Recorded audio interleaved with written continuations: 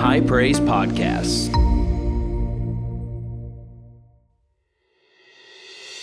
Hey everybody, this is Pastor Joshua, lead pastor here at High Praise, and I want to thank you for downloading today's podcast. We know that this message is going to encourage and bless you. So I want you to open up your heart and receive what the Lord has for you today. Well, how many of you love the Lord today? Do you love the Lord? Do you love Jesus? Do you love the Lord? Amen. How many know it's good whenever we come to the house of the Lord? The Bible said that in the presence of the Lord there is joy forevermore, right? At his right hand there are pleasures forevermore. There's joy in the presence of the Lord. Listen, whenever we come to church, it should be the most joyous place that you can ever go to. Better than any party. You know why? Because we're celebrating Jesus every time we come together. We're celebrating the fact that we're born again. We're filled with the Holy Spirit. We're celebrating the fact that the devil is underneath our feet. Amen. We're celebrating the fact that we have been redeemed by precious blood and we're overcomers in Christ. Hallelujah. Our names are written in the Lamb's book of life. Hallelujah. Amen. We celebrate because of the gifts of the Spirit that are dwelling inside of us and manifesting through us. We celebrate because of what God's doing in the earth. Listen, I believe that we live in the greatest moment ever to live upon the face of this planet. Amen. You were born at the right time. You may say, well, there's all kind of horrible things going on right now. There's evil that's going on. Listen, the Bible says that wherever sin abounds, grace does much more abound. How many know that God is greater than anything that may be going on in the culture or in the world? Do you believe that the power of God is greater? Do you believe that the grace of God is greater? Do you believe that the anointing of the Holy Spirit is greater than any darkness that might be out there right now? I do. Amen. And we need to stand upon that rather than getting into a fatalistic position, gloom, despair, agony on me, deep, dark depression. I don't know if anybody ever saw Hee Haw. I can't even use that anymore as I've gotten older. I realize nobody's seen it. You know, you got to be 60 or older to even see Hee Haw. Did anybody ever see Hee Haw? Did you see it? And I don't know if anybody remembers, you know, the gloom, despair, agony on me. Oh, deep, dark depression, excessive misery. Oh, if it weren't for... And listen, a lot of people live their lives that way. I'm talking about born-again, Spirit-filled believers. It's bad, you know, it's awful, and that's what they focus on. Why don't we get our eyes off of everything going on in the world and the culture and get our eyes on who we need to have our eyes on? Jesus, the author and the finisher of our faith. Amen? That's who we need to have our eyes on. If you're turning your Bibles to 1 Corinthians chapter 1, I better get to preaching here this morning like I haven't already, but I want to share some things. We're continuing this series from ordinary to extraordinary. You know, one of the things that you really need to get down on the inside of your spirit is that God wants to do something extraordinary within your life. You may feel like you're ordinary. You may feel like you're less than ordinary. Anybody ever been there? You feel like you are the least. You are the person like the oddball out, you know? And I'll tell you, a lot of times the enemy will use that to attempt to separate you from the people of God, to attempt to separate you from the destiny and the purpose that God has for your life. But I have good news for you today. Hear this. God loves taking what is ordinary and making something extraordinary out of it. God loves taking nothing and making something out of it. Hallelujah. And that means this. For every single one of us that are here, there is hope for us. Look at somebody and say, there's hope for you. So in 1 Corinthians 1, verse 26, it says this, for you see your calling, brethren, notice this, that not many wise according to the flesh, not many mighty, not many noble are called. Paul's speaking here and he's saying, look, when you look at the church today and you look at what God is doing and who God is using, He's not calling the mighty. He's not calling necessarily those that are wise with the wisdom of the world. He's not calling those who are noble. He's not calling necessarily those who are in high positions and lofty places. But notice verse 27, but God has chosen the foolish things. Hallelujah. He has chosen the foolish things of the world to put to shame the wise. And God has chosen the weak things. Everybody say the weak things. A couple of weeks ago, I shared a message about Gideon. And, whenever you read Gideon's story, Gideon says, look, my tribe is the weakest of all of Israel. Not only is my tribe the weakest of all of Israel, but my family, my clan is the weakest within the tribe. Oh, and by the way, one more thing, I'm the weakest of the clan. And so, Gideon was saying, I am absolutely nothing. I am weak. I have no ability within myself. But how many of you know that God took a very ordinary man, maybe we could even call him less than ordinary, and made something extraordinary out of him? Hear this. There's hope for each and every one of us. God wants to use you. I don't care what side of the tracks you came up on. Okay? I don't care if you came up on the north side, the south side, the east side, the west sides, or right in the middle of the tracks. Hear this. God will do something great within your life if you will just put your life within his hands. Amen? Stop looking at your own natural ability. Listen, God is not limited by your natural ability. As a matter of fact, what I have found most of the time, what God wants to do within your life is beyond your natural ability. And let me tell you why. Because at the end of the day, you can't beat yourself on the chest and say, look what I did. Look how great I am. You know what? Only thing we can do is bow and throw our crowns at the feet of Jesus and say, God, you are the author. You are the one who has done this within my life. To God be the glory, great things he has done. Amen? And that's what God loves to do. He loves to, if you feel like, I'm saying all this to encourage you, if you've been beaten over the head and you feel like you're nothing and you feel like you don't have anything to offer, that's good. Oh, what a shock that was. That's good. You know why? Because you are the prime candidate. If you feel like you got it all together and you're all that in a bag of potato chips and an RC Cola and a moon pie too, you probably are disqualified yourself because you're leaning on the flesh. You're leaning on your natural ability. You're leaning on what you can do. And God doesn't want you to lean on what you can do. He wants you to be totally 100% dependent upon him for what he wants to do through you. Are y'all getting anything out of this? So God's chosen the foolish things. God's chosen the weak things of the world to put to shame the things which are mighty. And the base things of the world and the things which are despised, God has chosen. If you're despised, somebody's despised you, listen, God's chosen you. Hallelujah. And the things which are not, to bring to nothing the things that are. And here's verse 29. This is the kicker. That no flesh should glory in his presence. That's the reason he does it. He doesn't want flesh to glory. He doesn't want somebody to say, look what my might, look what my power has built me.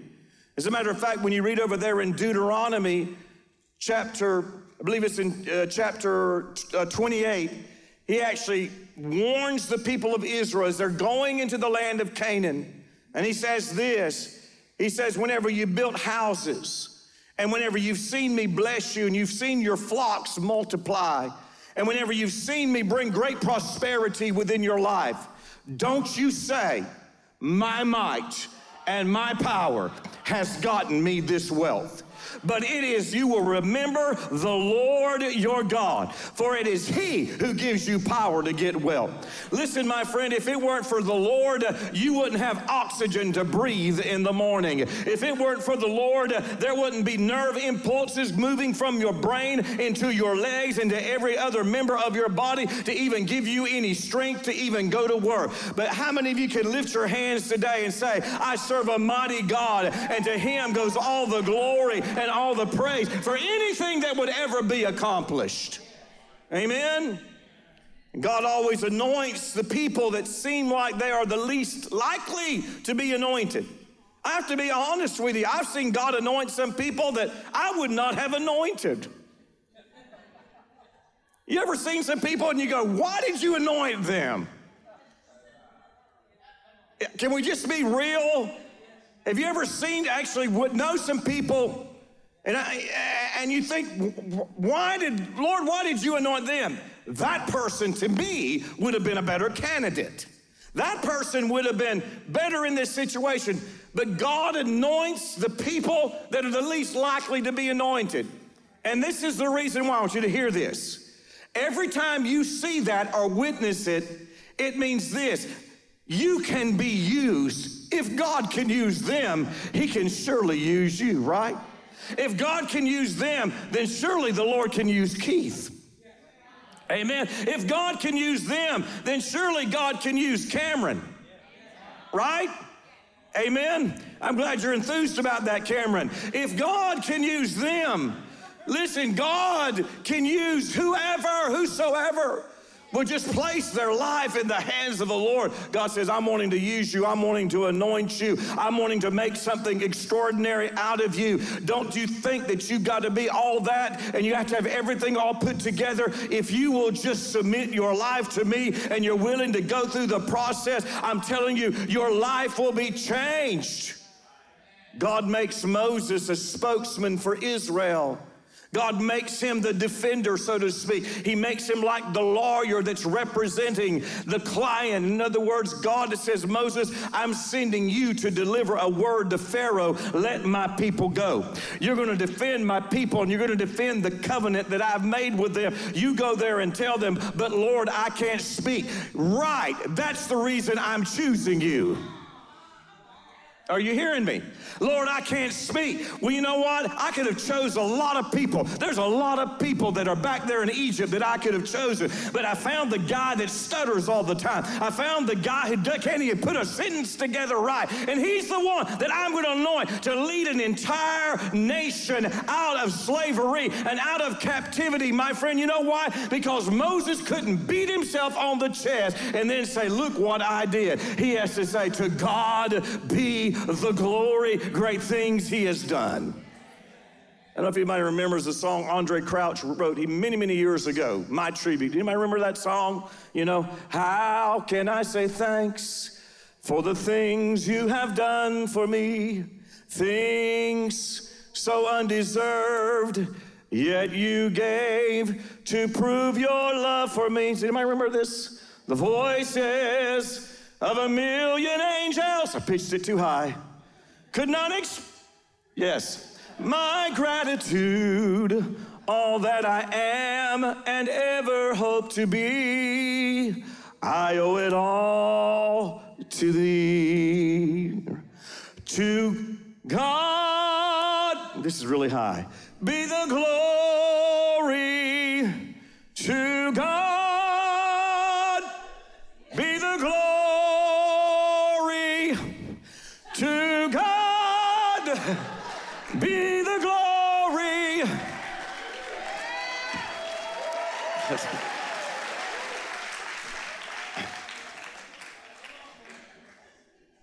To God be the glory, great things he has done. It isn't to me be the glory. Look how I've labored and worked. It's not to me be the glory. I'm on the cover of Charisma magazine. I mean, we got a lot of ministers. I don't know if anybody remembers. I got a lot of songs flowing through my head today. It just happens when I get up here. Anybody remember a long time ago there was a song that was called On the Cover of the Rolling Stone? Did anybody remember? On the cover of the Rolling Stone, Rolling Stone. Come on, Gil, you remember it. Yeah, Rolling Stone. Give me the words. I'm gonna see my face on the cover. Gonna buy 5 copies for my mother. Gonna see my smiling face on the cover of the Rolling Stone. You know, a lot of Christians, they're just waiting. I can't wait to get my picture on the cover of Charisma magazine or Ministries Today. I want to be famous. I want to have a name. I want to be able to beat myself on the chest. And I'm telling you, every bit of that is all vanity. Are y'all hearing what I'm saying? Look at somebody and say, that's nothing but vanity. Listen, you should never, I just say just in general, you should never strive for fame and name. Listen, if God wants to do that in your life, then great and wonderful, but don't try to strive for it. You got the wrong motive if that's what you're looking at, if that's what you're going after, if you're wanting to be the biggest and the best, and, you know, how big is big enough? You know, it's like people cannot get enough. And what we have to realize, we need to be content in the call that God has placed upon our lives. Walk down the path that God has set before us. And if it means I'm ministering to 5 people or 500 or 5,000 or 50,000 or 500,000 or 5 million or however 50 million or 500 million or 5 billion, it doesn't matter. The reality is this: I'm going to be content doing what God called me to do, and I'm going to stay in my lane. Amen? We have people that are never happy. They never have enough. And we begin to adapt. This is a different message altogether, but we begin to adapt the way that the world does things, and we try to Christianize it. Are y'all hearing what I'm saying? We try to Christianize the things that the world's doing, and understand this: we don't have to do it and shouldn't be doing it the way that the world does it. Jesus said that, hey, who's going to be great among you? Let the least of you. If you're going to be great, then you be the servant of all. Come on. The attitude that most people have is if I want to be great, then that's below me to do that. I want everybody to know, you know what? These toilets in here, I think I have scrubbed every single one of them. Because there's nothing below me. And by the way, if there's any staff member that isn't willing to scrub a toilet, then they won't stay a staff member. Well, thank you for that overwhelming response. I don't care how talented you are, how gifted you are. If you're not willing to do the things to be a servant to all, then my friend, that you don't need to even be in the pulpit. Well, praise the Lord. Thank you for that overwhelming response. See, God's always chosen ordinary people to display his power within the earth. Abraham was a herdsman. He becomes the father of faith. And by the way, whenever you read the life of Abraham was messed up, guys. I'm telling you. Abraham was really messed up. You see all the things that he does? He lies about his wife, tells him she's his sister because he was afraid that they might kill him. So I'm gonna tell him you're my sister. I'm gonna let these other guys hit on you.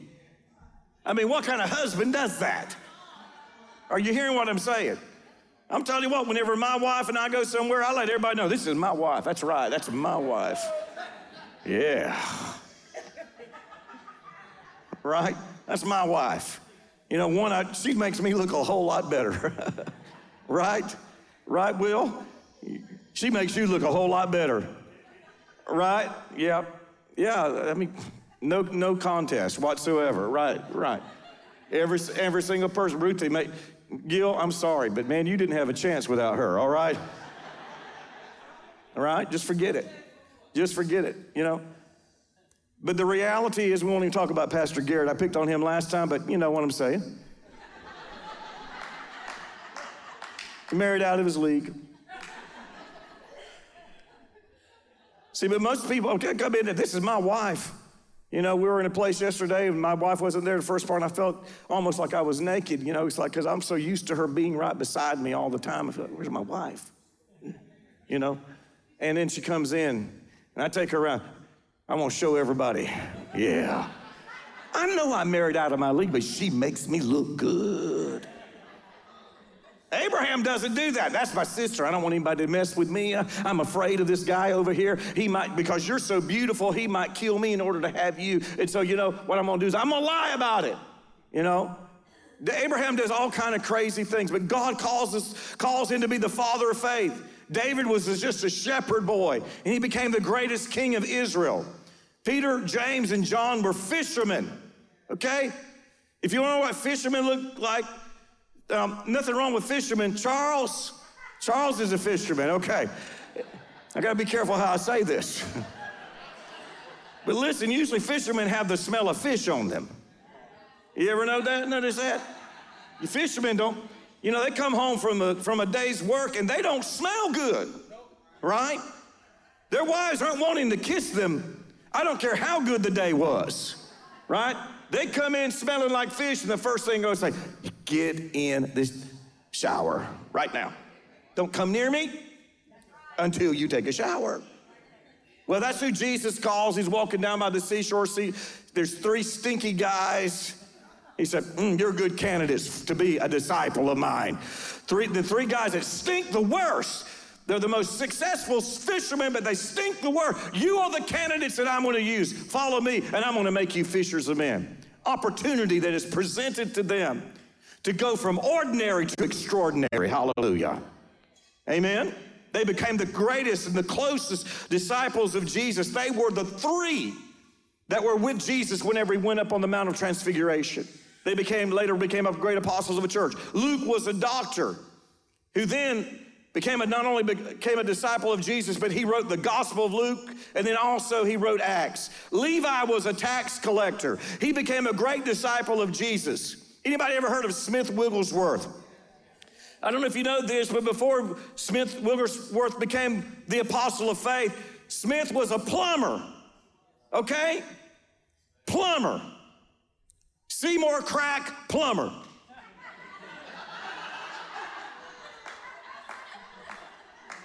Y'all know what I'm talking about?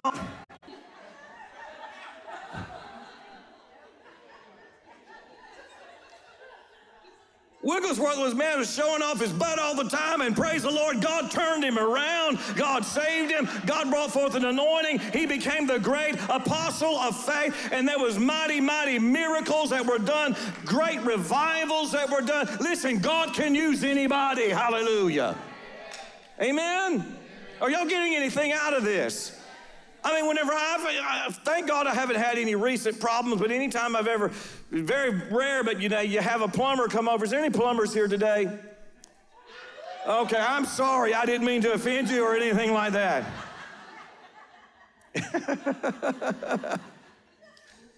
But most of the time you think, and by the way, how many of you are thankful for plumbers?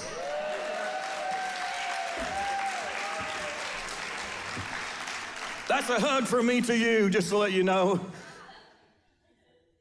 The point I'm trying to make in all of this, Mr. Wigglesworth, he's just a plumber, okay? I needed vocation is something that we actually need, right? He's serving people in the way of fixing their pipes, making sure that the water is flowing, because it is not good when you have a backup and the water's not flowing, right? So can everybody say, thank you, Jesus, for plumbers?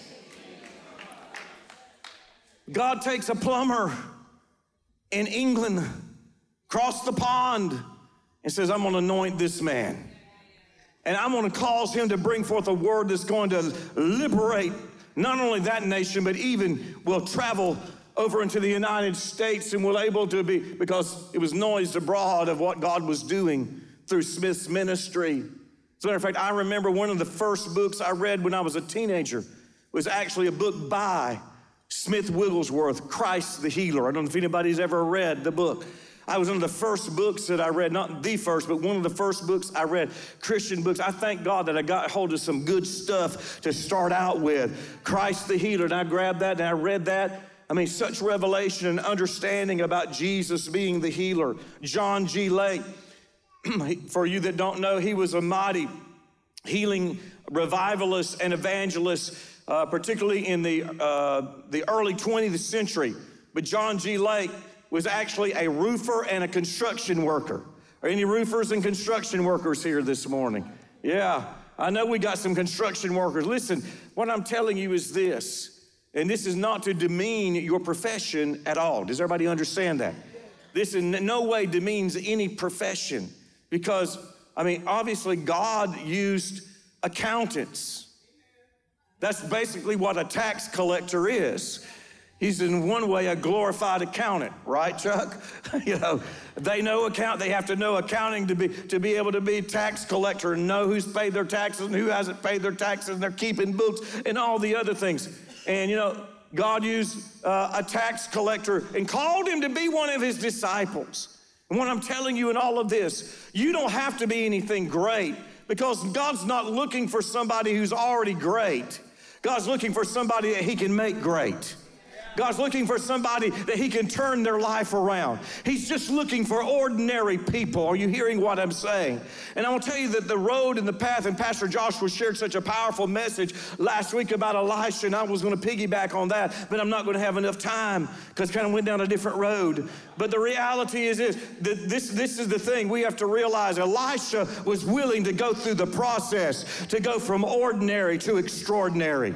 Elisha is not one that resisted the process. process. And there's so many people today that resist the process. You know, and the first place that Elisha had to go, and with Elijah, is he had to go to Gilgal. Gilgal is the place of reformation. It is the place, the wheel turning. It's a place of turnaround within your life. It's also the place of cutting. Everybody say cutting. You know what? If you're going to be made into something great, you gotta be willing to allow God to cut on you, right? Because you may think that there's nothing wrong with you, you know? And anytime your spouse and you get into any kind of discussion, I'm sure you're very defensive because you've never done anything wrong, all right? You got it all together. But the reality is this: God wants to do some cutting on you. He wants to cut off some flesh, right? How many of you are married to somebody that you know that there might need to be a little flesh cut off? Don't raise your hand. I don't want to start. I'm going to have to do a bunch of counseling if you raise your hand. But how many of you know there's some things probably within their life that aren't exactly right? There's some things that need to be cut off. There's some attitudes that might need to be reshaped and reformed. There's some perspectives that might need to change. There's some ungodly beliefs that are there that God wants to cut off and replace them with biblical understanding and biblical beliefs. And listen, every single one of us have to be willing to go under God's knife. And God's got a knife for you. And it's not always something, because, you know, think about this, 40 years old, and you've been walking in the wilderness for 40 years, and all of a sudden, Joshua wakes up one day, and, and he says, hey, you know what we're going to do today? Today's circumcision day. What? What's that? Oh, that's where we're going to actually cut off something near the most sensitive part of your body. What? Are you sure, Joshua? Yes, that's what the Lord said. Are you sure the Lord told you that? Right? And Joshua said, and so 40-year-old men have to line up in a line. And by the way, I want to just listen, there wasn't the days of modern medicine that we have today where we have surgical knives. He says, make some knives, get this, out of Flintstone. I thought Flintstone was something that you watched on TV as a cartoon. Take some Flintstone and make a knife, and that's what we're going to do the surgery with. Listen, I thank the Lord, and I think about the bravery of the first man that got in that line. They might have had to drag him up there, and him fighting all the way. But the reality is this: God said, before you go into the land to take possession of the promise, you got to allow some cutting to go on within your life. You can't go in and take the territory. And hear this: if you're going to become extraordinary in the kingdom of God, then you have to say, God, cut off whatever needs to be cut off. If there's anything in my life that needs to be spoken to, if there's anything that needs to be adjusted, then Lord, have your way within my life. You got to throw yourself on the altar and say, God, burn up whatever is not like you. Amen. I believe that God is bringing forth an extraordinary anointing within your life. I believe that He wants to use you in ways that you never even dreamed possible. But it's going to start with this. You say, Lord, I'm willing to go through the process to be made into that extraordinary person that you want me to be. How many of you want to be more than an ordinary spouse? And you want to be an extraordinary spouse? How many of you want to be more than an ordinary businessman? And you want to be an extraordinary businessman? How many of you want to be more than just an ordinary church member? I said, how many of you want to be more than just an ordinary church member? You know what I'm saying? Ordinary church member. We show up every now and when we feel like showing up. That's pretty much the ordinary in church today. You know what the extraordinary church member is? I was glad when they said, let us go into the house of the Lord. Come on, kids. Come on, honey. We're going to get in the car and we're going to be happy all the way. Hallelujah. And every time the doors are open, we're going to be in the house of the Lord and we're going to serve. Not only are we going to serve, we're going to tithe. I say we're going to tithe. We're going to be givers. We're going to give of ourselves. We're going to give of everything that we have to the kingdom of God. See, that's an extraordinary believer. See, God wants to make some extraordinary believers out of some of you that just been ordinary. God wants to make an extraordinary spouse out of some of you that have just been ordinary spouses. You know what? And your spouse has been frustrated with you being ordinary because they're expecting something extraordinary. Right? Well, praise the Lord. I tell you what, it sure did get quiet in this Presbyterian church. I mean, awfully quiet. How many of you want to be an extraordinary businessman in the community? That means this, you're doing things with integrity. You're doing it right. How many of you want to be an extraordinary employee? That means you show up on time. That means you're the first one there and the last one to leave. Amen? That's being an extraordinary employee. You go above and beyond the call. You go the second mile. See, that's what God wants to do within your life. Would you stand to your feet today? Thanks again for downloading this podcast. We trust that this message has blessed, encouraged, and edified you. Make sure you subscribe so you never miss a message here from High Praise. Also, you can follow us on social media, on Facebook and on Instagram, and don't forget to go subscribe to our YouTube channel. We'll be back soon with another incredible message. God bless you and have a great week.